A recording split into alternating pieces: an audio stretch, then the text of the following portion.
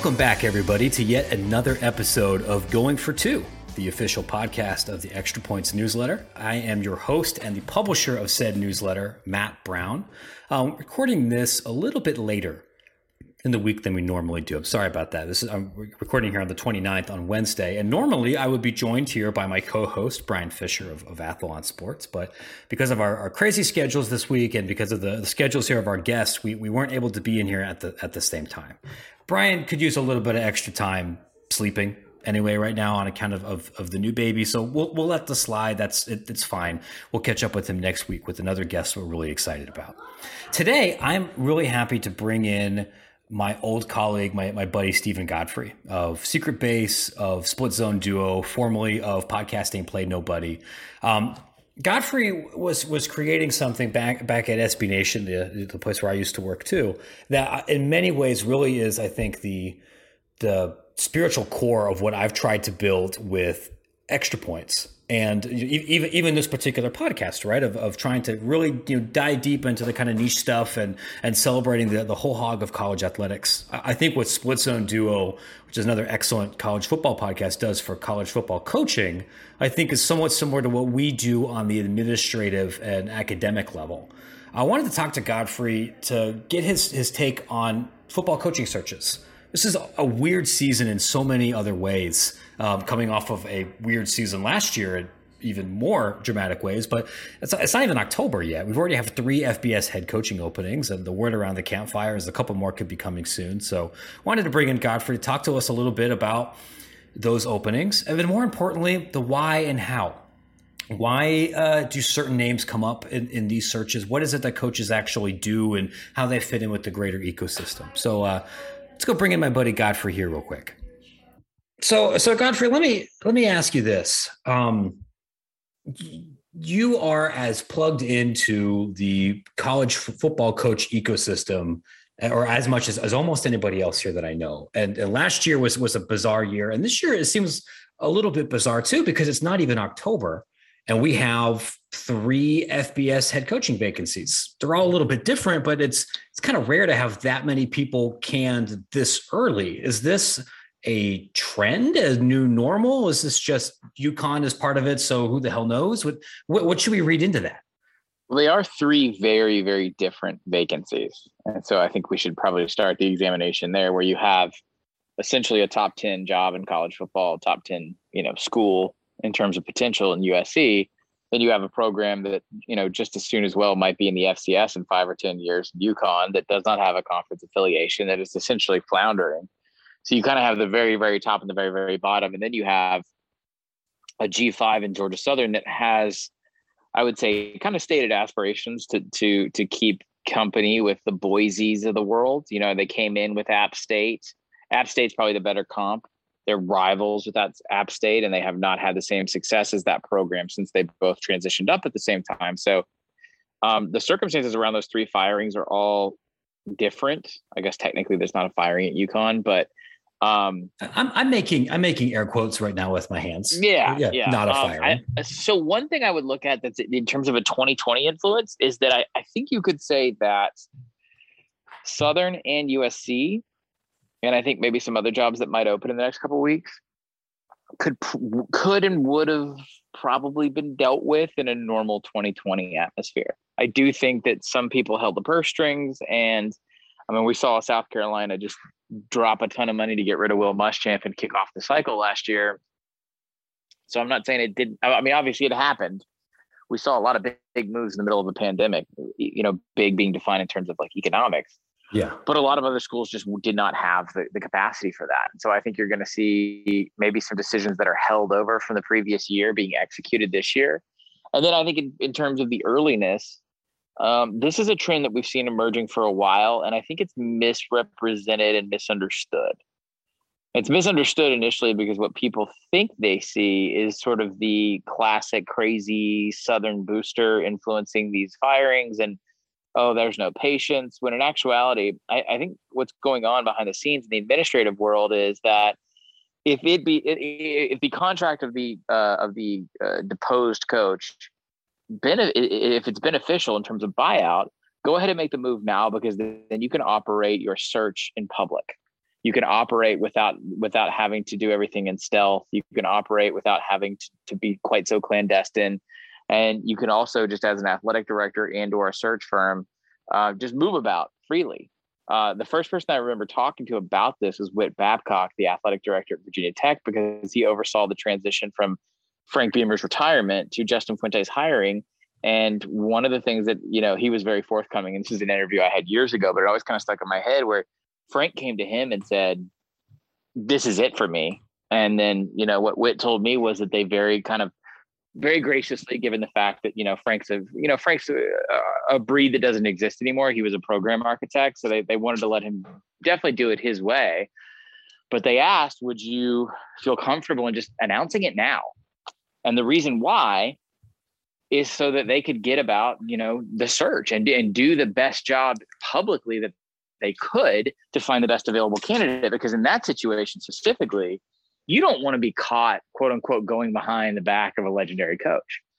So I think, I honestly, I think it's an evolving trend, but it doesn't really have to do with a lack of patience. I think it just has to do with logistics.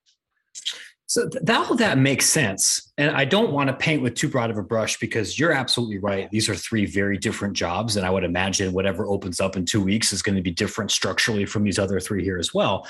But what does this do for the players that are already on that team and that coaching staff that's there? Like at UConn, we already heard that all the coaches are basically told, like, you're not coming back next year.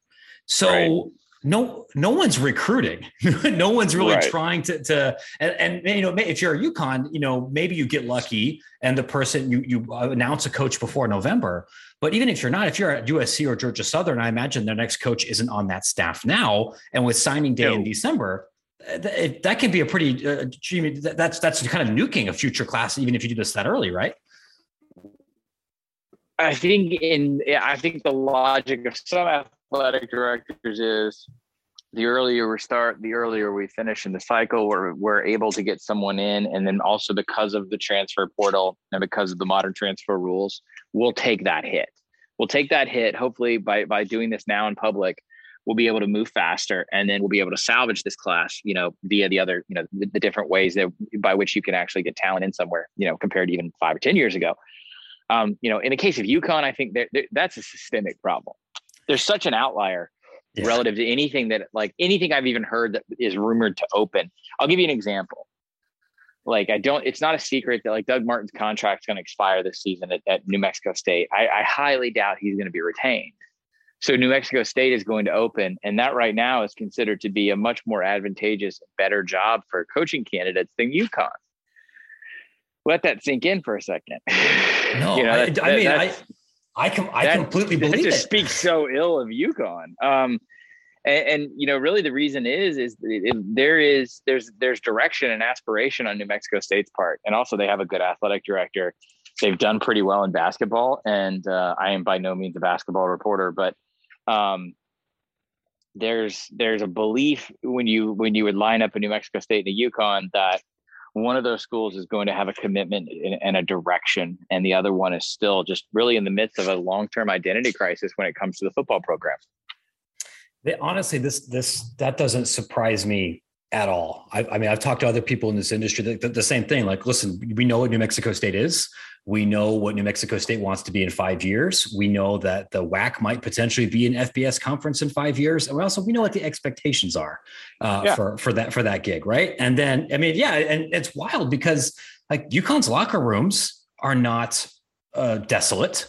Their football stadium is not in the ideal location, but it's not this dilapidated structure. There are facilities there that line up very well with other G5 leagues, and they're going to pay the next coach $1.5 million.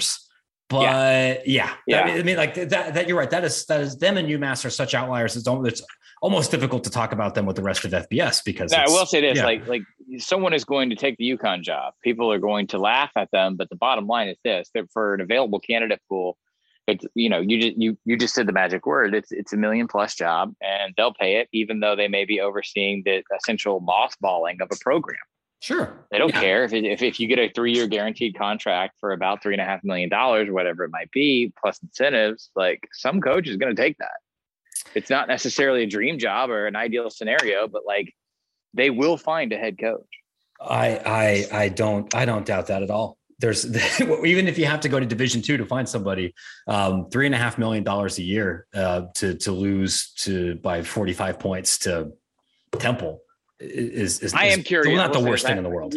I am curious if, and I can't remember exactly what it won't be the same as the Edsall deal is structured. I'm curious what the floor for salary is there, but yeah, they'll go find a candidate for sure. I think if you're, not that anyone is, if you're handicapping a situation like UConn, you probably find someone with Northeastern ties naturally. You can go to the league for that too and find a position coach or something like that. Yeah. So you did touch on something that I do think is important. When it would be very easy to look at 3 openings in the beginning, relatively early in the year, potentially 5 openings here by October 15th. And characterize that as these are all out of control Auburn boosters, even if, maybe only one of these schools ends up actually being in the South, and being plugged into the process of both winding down one staff and bringing on another staff and that search and what that looks like. Are there any other major misconceptions that you think fans or maybe even other reporters tend to have about how this stuff actually works? The biggest thing I see right now is that as soon as someone's fired, there's a short list out there. Those are media generated short lists. They aren't real. They aren't real in terms of an athletic director or a search firm actually pulling that stuff together. I think, look, the media has to generate conversation and create content. We know that. But those lists that you see in the first 24 or 72 hours, those are generated for the sake of conversation, or as a media detractor might say, for the clicks. But there is no actual validity to that. Now, in some instances, historically, it is very obvious that Coach X might be a candidate for job Y, and they may very well end up being a candidate and the hire. That doesn't mean that the shooting from the hip, those 4 or 5 names that emerge on everyone's, local newspaper report or blog or radio show, that's not the real list. A lot of that, and I think the phraseology it's a bugaboo for me. Like I get frustrated when it's like names you could hear, or names like, there's all these weird turns of phrase to basically justify that, like the reporter's just like, okay, these names make sense. So what I like to do is I really like to clarify, if I can report the information, hey, this person would be interested, then I would say that. Or I would say, these are people with familiarity with the program. That does not mean that they are actual candidates for the job. I think that clarity is a big thing, because, behind the scenes, agents are pushing names out there just to have an individual sort of Q rating go up in the market. And there's it's a very disingenuous process. Yeah, that's what I was going to ask you about, right? Like to pull back the curtain a little bit here for everybody. But if you use the kind of person that regularly talks to agents as potential sources for other things, and full disclosure, I do this. Agents are among the industry individuals that I talk to better understand what's happening with individual coaches or ADs or conferences. Yeah, but sure. If they're going to give you information, it's not just out of the kindness of their heart or the interest in what the public actually knows, right? Like some of those people are individuals that they would like to be able to have some additional leverage for. It's funny because I'm starting to, and I don't know what the ethics is on this, but I'm starting to question less the ethical process and more just acknowledge who is positioning whom. And I think that's maybe the better way to do it. I don't know if I'm right. I don't know if I'm wrong. I don't particularly care. I try and create as much I would rather create the transparency than anything else. And I think that's what fans and readers want. So, what I'm saying is there are only 3 or 4 major agencies that rep not every college coaching candidate, but most of them, really. Like, I think you'd be surprised if you go down the list. And, your listeners, if you made a list of all active P5 coaches and all active G5 coaches and then found their agents, you're dealing with a very short list. And so when a job comes open and I have a relationship with one of those agencies, I will just flat out ask them, like, who have you thought about pushing for that job? And then sort of, as long as you categorize it that way, as long as you classify it like that, I think it's fine. Because then if I go on my podcast or if I'm writing something, like, I mean, the obvious example here is like, who are the Jimmy Sexton clients of an SEC job? Who's Jimmy Sexton going to position and who's in line? And then, who does Athletes First have, which is Trace Armstrong's right. Agency. And then, the agencies like Harlan in Chicago, they rep people like PJ Fleck. I mean, like if you can create transparency with your audience, readership, because that's what's really happening, right? I don't get hung up on what should happen so much right now as I am what is happening. I'm glad that you mentioned that, because this is something I've been thinking about a lot really over the last year. And when you're in a position where, I don't want to get you in trouble, but when you find yourself in a position where you have maybe more editorial independence than you might have had at other stages in your career, you can go about trying to tell these stories in a different way. And I think one thing that I have been trying to do, maybe not as well as I could have, but for Extra Points, is to let readers think about, or help them think about, why a particular bit of information is out there. Like, I mean, if I'm breaking a conference realignment story, and that means I'm talking to a president, I'm talking to an AD, I'm talking to a industry consultant, I'm talking to somebody at a Learfield type company that actually helps broker some of these things. And if one of them is going to talk to me, it isn't just because they like the sound of my voice and they think it's funny when Penelope takes my Twitter account. There's also probably some interest that they're advancing. And sometimes, it makes sense for those interests to be aligned, and sometimes it doesn't. But if you think about that I think would maybe, I don't want to insinuate that anybody's necessarily unethical, but the back scratching thing is how a lot of stories get told, period, especially about transactional stuff in this industry.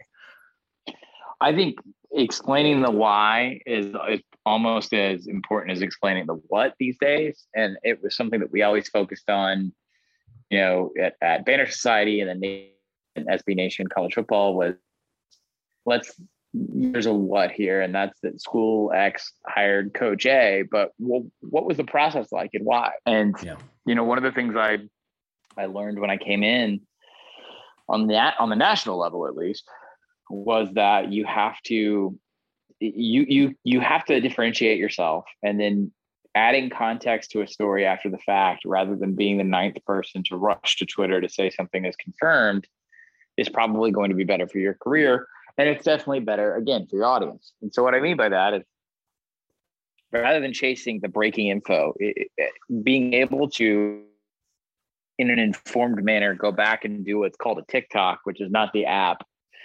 It's a phrase in journalism circles, which basically, it's a style of story that basically means this is how it all came together chronologically. And so to be able to TikTok an event, I always found brought more appreciation and more engagement from readers. And so, that's more of a why thing than a what thing, because then you can get into these things about, well, why was this information out there? If this coach was considered the favorite or the candidate and they didn't get hired, why was that? And I think that's one of the few things that digital media can actually do really, really well, because there aren't page limits and traditional print deadlines, that kind of stuff. Yeah. Yeah, there really is. There's a whole meta economy and like a whole information, exchange happening independent of what necessarily gets published all the time. I'll let you out of here on this, because this kind of dovetails into another aspect of my readership and our listenership tends to be really interested in. It's this idea of what coaches actually know. And by that, like as an example, I've written a lot about FCS conference realignment over the last couple of months, and my source base is not nearly as coach heavy as yours might be. And so sometimes I will be talking to a coach and something like this might come up and it would be complete news to them. And I would be in this weird position where I knew where they were going to be in 2 years in the league, and the coach didn't. And what I found is, and this, I can draw a through line between some of the crazier message board rumors about conference realignment. They often come from somebody knowing an assistant coach somewhere who heard a rumor of something telling to a coach, but they're not in the room. And so we know that for that kind of thing, that's a president decision, like literally sometimes not even an athletic director decision, but at that level. Are there other things that you can think of that maybe a fan or somebody might expect? Yeah, nobody would do this without the coach knowing. This is part of the football coach, the basketball coach's purview. That usually isn't. Oh man. Not nothing jumps out at me at the second, but I will say that I think people would just be, I mean, you can attest to this. So many decisions are made without the coach's input. Like, I think we kind of turned it into a bit of a joke online about like, oh, the president has to sign off. The president, the president of the school. And we kind of laugh at that. Well, that's an entirely real and valid power structure at most universities. Much like every other part of this damn sport that I talk about, Alabama has sort of skewed the entire line. And yes, there are examples of outsized dominant power at multi-million-dollar institutions. That does not make it the norm. I think football coaches, man, when you get lower than the high G5, I don't think people realize how ineffective football coaches actually are in administrative ranks. I assume you would agree with me. No, that's definitely true. And same thing with basketball coaches. I mean, if you get down into outside of D1, that person might be the athletic director too. But yeah, I mean, I think a common thing that I read about a lot is when schools are deciding what apparel contract to go with. And Alabama, they're going to ask Saban, but at a lot of places, they're not even going to ask their opinion. And that's how you end up with New Balance sometimes, right? Like, it's funny, like the thing that I heard a lot over the last 8 months was so many coaches complaining about Under Armour, not because of recruiting or because of AAU or anything. It was just like, because my athletes hate the shoes. Like the apparel itself is nice, but they're not good running shoes. They're not, but if they're giving a higher guarantee or if they fulfill some other strategic partnership, no one's checking with the coach. I would assume please. I can think of something off the top of my head. Like when Will Healy was at Austin Peay, and Austin Peay virtually had no football budget and was a perpetual doormat, that like he would have to really stretch and go out into the community to change the caterer that the players got for their Friday night meal before games. And he would end up, like, he personally went out and developed a relationship with a restaurant in the community and really had to effort that. And that was one of just 1,000 little tiny things that the football coach had to do and had to fight uphill to do. Whereas, like we joked about, Saban earlier, whereas that stuff is all run through the football department. I've made a call before to a police department in an SEC town to check with the PIO, which is public information officer, on something. And then within 20 minutes had a phone call from the SID of the university in that town asking if everything was all right. So again, there's a dramatic imbalance here of what is actually happening at the rank and file college athletics. And this is that big blanket that the NCAA operates under, and the whole, going pro in sports. Well, yes, because there's hundreds and hundreds of these schools at the lower ranks, where the football coach is not God. He is just merely an employee. We just focus so often on those 20 or 30 places where college football is a multi-million-dollar business. I would imagine if you went through your Twitter DMs or went through like your address book here on your phone, you're going to find a lot of coaches that wasn't that long ago when they were doing laundry or when they were driving buses or they were having to do some of these other things. And that's not just a Lincoln Memorial or an Ohio Dominican kind of thing, right? There are position coaches in the MAC that are having to do stuff that you might be surprised that they end up having to do for. I spend a lot of time money. I spend a lot of time in, the Sun Belt and the MAC and that kind of stuff. And like, I don't think I think fans would be shocked to understand that it's just not an authoritarian state at all. It's not even close. No. Yeah. That's kind of the headline for so many things we could both end up writing is Saban's the outlier. Alabama's the outlier. And it's not easy to end up being the dictator, right? Like, if I think I compared that relationship before to like Yugoslavia under Tito. And like that, that kind of works for a minute, but eventually there's going to be all these fiefdoms underneath when some person steps down. It's not easy to build that, even if you're at a place like Ohio State or Auburn. Yeah, no, I think you said it exactly right.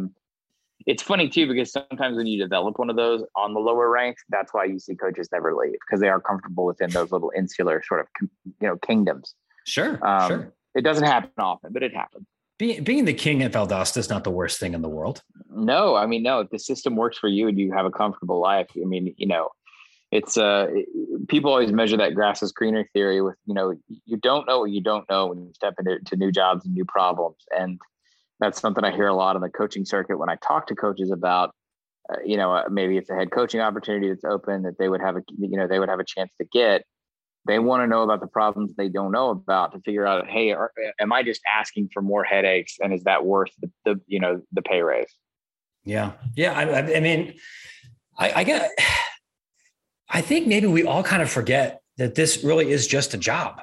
And those are the same considerations that any of us would have when looking at a new job, right? If you're going to a more prestigious publication or a place where you might get paid a little bit more, it's not always the fanciest LinkedIn title that's going to be the best. Not every place, not everybody wants to live in certain places. We shouldn't expect being an AD or a coach or anything else in this ecosystem to be any different. But exactly, it doesn't seem like a real job sometimes when you're watching on Saturdays. No, not at all. Not even close. Well, Godfrey, I know you got to run here. Thanks so much for taking a little bit of time here with us. Where else can people find you besides Split Zone Duo right now? Because I know you got Secret Base, you got Athlon stuff. Yeah. Where else are you? We can call them over at Athlon, which is basically sort of a roundup of the things that we talk about on Secret Base. We sort of push Split Zone. See, I'm doing it now too. So the coaching rumor season roundup at Athlon, which kind of encapsulates the previous week over at Split Zone Duo. We also have bonus coaching episodes at the Patreon for Split Zone Duo. And then I make videos of Vox Media for Secret Base. And then if I'm still awake, occasionally I write for the Washington Post. And we didn't have enough time. Yeah, we didn't have enough time for this, but I'm glad that you reminded people that you have joined the noted liberal coastal media elite. Mm-hmm. That's me. LA Insider. What did your dad say when he found out about that? Was he happy, or did he razz you for it? Yeah, a little above. I would say a little column A, a little column B, definitely. Well, Godfrey, hey, listen, thanks so much. I'll let you get out of here, and we'll be sure to go plug the rest of the stuff that you're doing here on the show notes. Awesome. Thank you, sir. All right. You can, of course, find Godfrey on the internet, on Twitter at 38Godfrey as well. Strongly recommend that you give Split Zone Duo a listen, and not just because I've advertised on that show and I've been on that show a couple of times, and Richard and Alex and Steven are my friends, but I think it's a great companion, especially if you're more interested in college football for the stuff that we're working on here. It's been a big week and a half or so for Extra Points. We've been lucky and had a chance to break some conference realignment news. I think there's some more coming with the Ohio Valley Conference. I don't think I've published it yet as I'm recording, but if you've missed all of those developments, who's leaving and who's coming in, you might want to go check Extra Points. That's extrapointsmb.com. It's been our most successful month since launch, which is really cool. But all those developments have made it harder for me to write about some of the non-conference realignment kind of things. We have a bunch of stories about name, image, and likeness, about college athletics reform, about some Olympic sports, media broadcasting deals, and rights fees. All of that stuff you can find very soon on extrapointsmb.com. Next week, we have another fun guest that I think you will all enjoy, that brings a very different perspective to college athletics. We should have Brian here as well. Thanks for listening, everybody. We'll catch up with you next week.